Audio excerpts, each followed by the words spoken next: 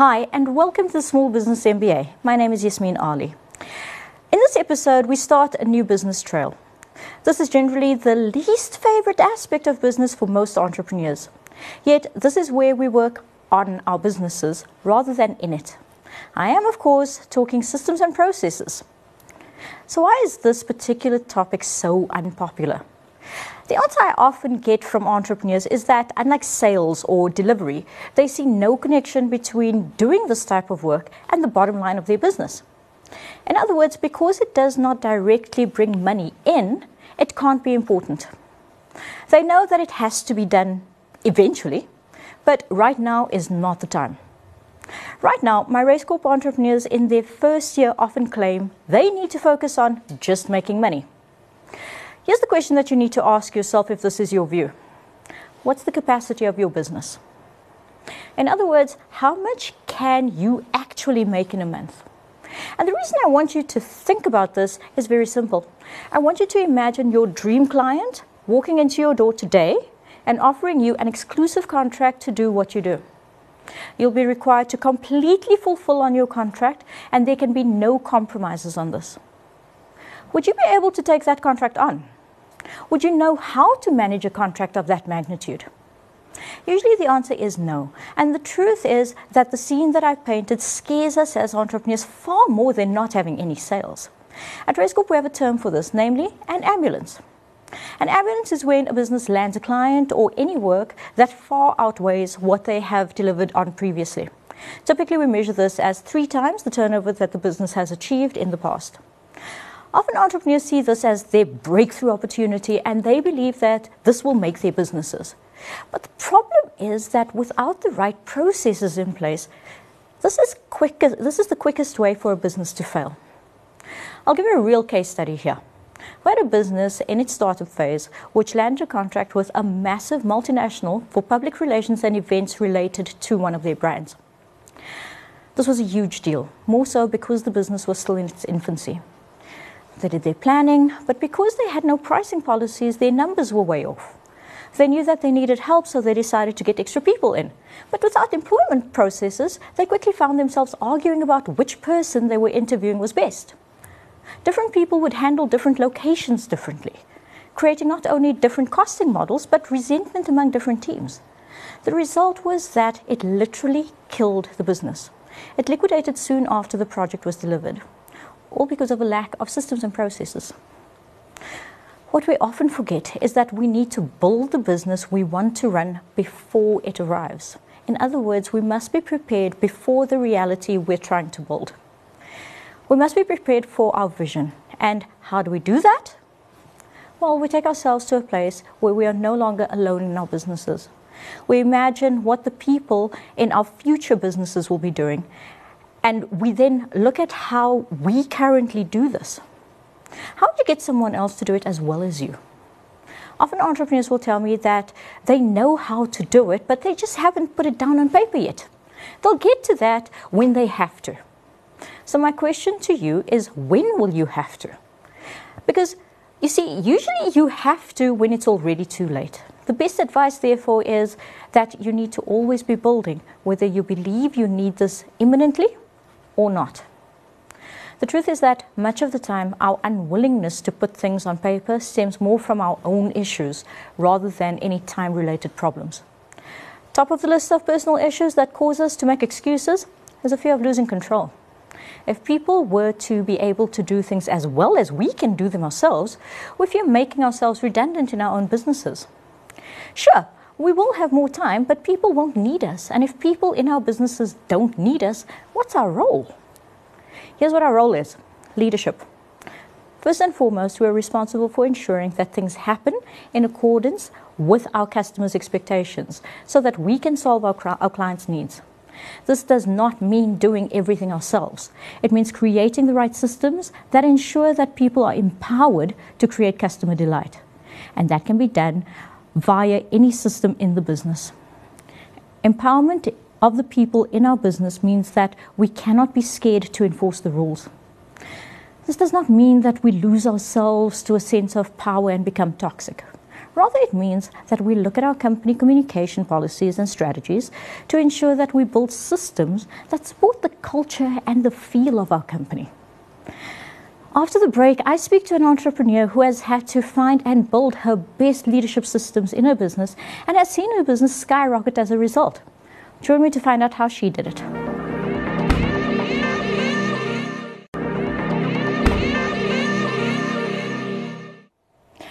Welcome back. We're talking policies and systems in your business, and I'm joined by the Road Trippers team to tell us how they get it done in their business. Guys, welcome. Thanks for having us. Thank you for having us. Okay, so let's start with you. Tell me about Road Trippers. What is it? What do you guys do? Okay, we take people on party getaways across the world. So we are a different type of a travel agent. So we specialize in group travel, giving someone the epic experience, taking people out of their comfort zone and just having fun and meeting new people. So that's what we're all about. So I met you guys on a trip to Mozambique, over 100 people. Lisa, how do you keep track of that? Because, I mean, in my mind, it's absolute chaos. And you're the person behind the scenes kind of doing the planning and the coordination and making it happen. So what are some of the big things that need to happen in order for it to run so smoothly? Well, firstly, it is the vision behind it. Behind every trip, it's a pre-planning. Okay. So why or how everything runs smoothly would be part of repetition. Okay. Because we've been doing it for so many times and so many years, we've now mastered it. Yeah.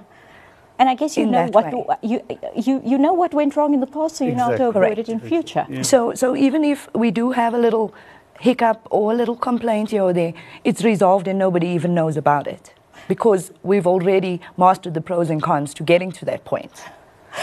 But it's a start at the end because we started with like 30 people, then 50 people, 60, and then 100. So we started at the bottom, and we got those finer details and fixed that, and that's how we do it with ease. How is a trip for 30 people different to a trip for, what was it, 105? Yeah, actually it was 130 people. Okay. It was 130. I guess it's easier. It's a little bit more easier to manage. 30 people at the beginning. I first started this like 6 years ago, and I had and once you get that right, everything else slowly it gets easier as we go along. And then we reached 180 people. So in that time, the process is, as Lisa said, it's more the repetition. It's repetition, and we managed to master our skill. So that's what we've done. So tell me about the roles in the company, because I mean there are a few of you, and one of the things I said to you guys is I'm always, because of what I do, I kind of sit back and I kind of watch what people are doing and try and unpack the business. Yes. And it's clear that on a trip, you're all there, but each person kind of seems to have a little bit of a different role to play. So can you tell me about your role? Absolutely. So my role would be, firstly, I do the planning. So that is the admin and the coordinating.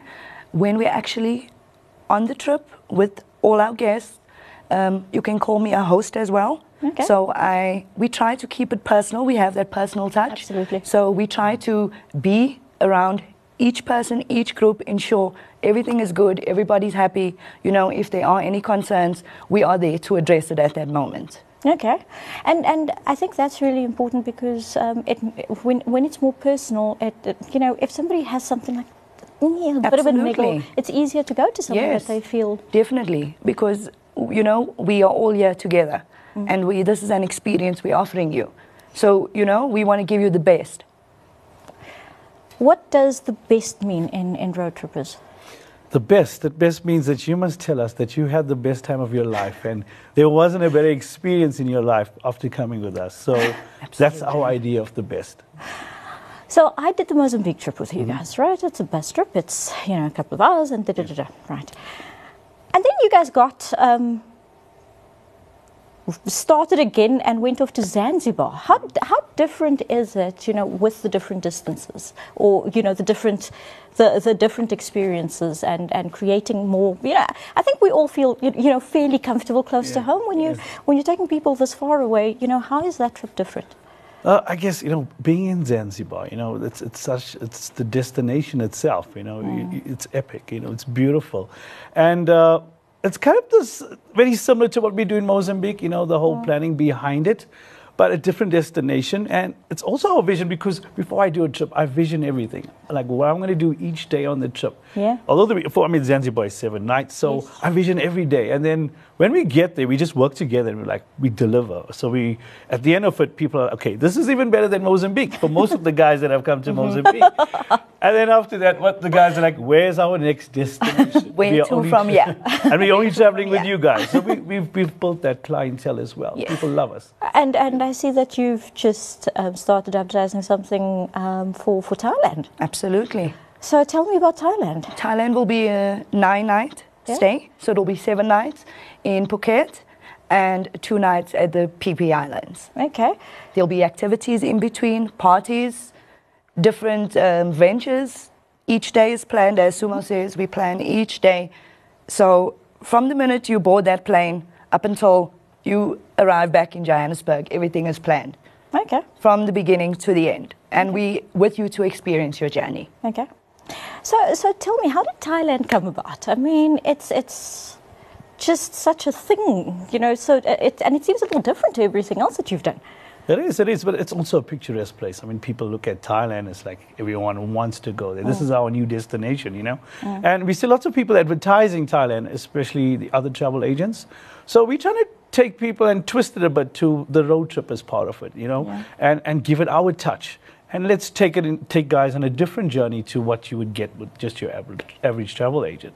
Yeah, so we're looking forward to Thailand. And then to Bali, to Greece. The world's our oyster, as they say. Yeah. Bali, Greece. How do you guys decide? I mean, again, you know, my brain just keeps going, what a logistical nightmare. But it seems like you keep looking for a bigger challenge. Yes, that is it. And with Sumo, what he always does is before each trip, I think that's also part of the planning, is he does that experience on his own. Okay. You know, to ensure this is what I will be giving my guests. And it's got to be the best. Yeah, it's kind of like eating at the hotel, eating the food, tasting the food, staying at the hotel, eating the food, you know, meeting locals, doing adventures, and then coming back and let's plan and let's do it our way. So, yeah. So one of the things that you very specifically said is you want to give people that party experience. You want to give people that not just the adventure, but you want them to just enjoy it. Yes. Right?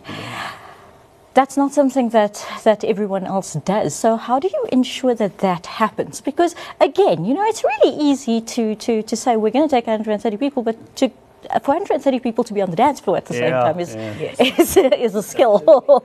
I guess it's the DJs we choose. So we got a whole list of DJs, you know. There's some good DJs that we have, and we took them and we took them to Mozambique as well, and then we use them over and over again, especially the good guys, and they know how to make sure people dance and make sure people party. So yeah, I think the DJ selection is very important when it comes to that. And how do you manage all the different personalities? I mean, it's not like you have a vetting system, you know, that goes, you know, full in this checklist. So how do you manage all of these different personalities? You know, I would say, firstly, each person is different, as you say, different personalities. So when you meet different people and they all are on different levels, you know, sometimes you just got to be understanding. You got to understand exactly where they're coming from, how they feel. Put yourself in that situation. Yeah. And from that way, it's always run smooth. And I just to kind of, you know, jump on that, all of you kind of have very different personalities, and I guess that helps as well to try and connect with different people while you're on a trip. I mean, some people would feel more comfortable with one, and Absolutely. And and one of the things that I really loved about you guys was just your open communication. I mean, when something went wrong, it wasn't a case of no, it's not going wrong. It was a case of, okay, this is the problem, and let's fix it. So yeah, that's also really important. To give our clients and let them know what's going on, and just always, again, the personal touch behind it. You know, meeting different people all the time. I mean, we meet loads of people, but the connection that we have with people is just also amazing, and that's also another reason why we love our job. It's connecting with so many different people. We just love it. It's just part of us here. So. One of the things that went absolutely wrong was a power failure, something that you have absolutely no control over. How do you handle it? Because I mean, you're in a very customer close sort of space, right? It's not like you can close the front door and come back when the lights go on, right? Yes. So when something like that you have no control over goes wrong, what is the plan? What is in the back of your head? Is there a plan B? Is there a plan C? Is there a plan F? And how do you build those plans? That too also comes a bit natural. I don't know how we do it, because You've got to be able to think on your feet. on our feet. You've got to be able to think on your If something feet. happens, we say, okay, right, let's do this. Because that day I just made a few phone calls. I'm like, okay, which restaurant had a generator? So after getting that info, we're like, okay, we're going there after that, you know. So sorting that out, but nobody saw it. We're like, okay, let's fix this problem first. And now, since we have a solution, let's take everyone there, and we ended up having an epic time anyways. that was actually quite fun. Okay, so 1 minute, okay? I'm looking to you guys as the experts, okay? What is a tip that you would give other businesses in terms of building their systems?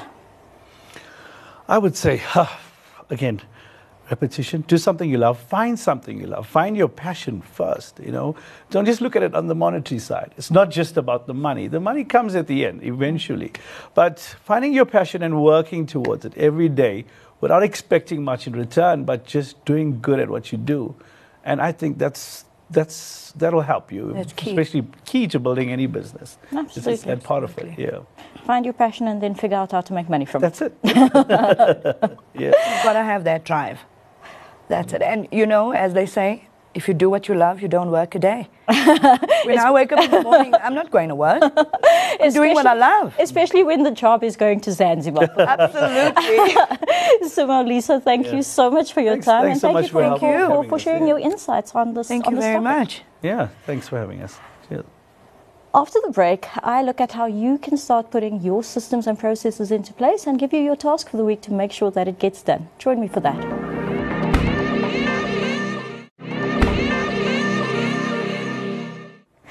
Welcome back. Today is the first in the series on systems and processes, and we're focusing on the importance of you as the entrepreneur and leader of your company, driving your company systems and processes. The important thing to note here is the importance of you as a person central to the success. You and your business cannot be separated. While of course there is a clear separation legally and financially, in terms of the culture, feel, values and vision of the business, this is all about you. You create the feel based on your own personality and character traits. This is a good thing. It just reiterates that your business carries your DNA. But it's also a bad thing because it means that it also carries all our bad habits. Our fear of finances will show up in a lack of financial systems, for example. So, your task for this week is to look at what your worst trait is and how it affects your business.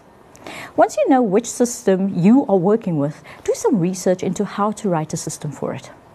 Remember, generally we do things intuitively, so it may be difficult. Try writing it from the perspective of someone who only knows the bare minimum. Then get feedback. Once feedback has been looped back in and you're happy with it, ensure that you spend enough time training all relevant parties, and then enforce the rules. If there are consequences of not following the system, make sure that you enforce these universally and that you remain consistent. That's it from me for today. Until the next episode, goodbye.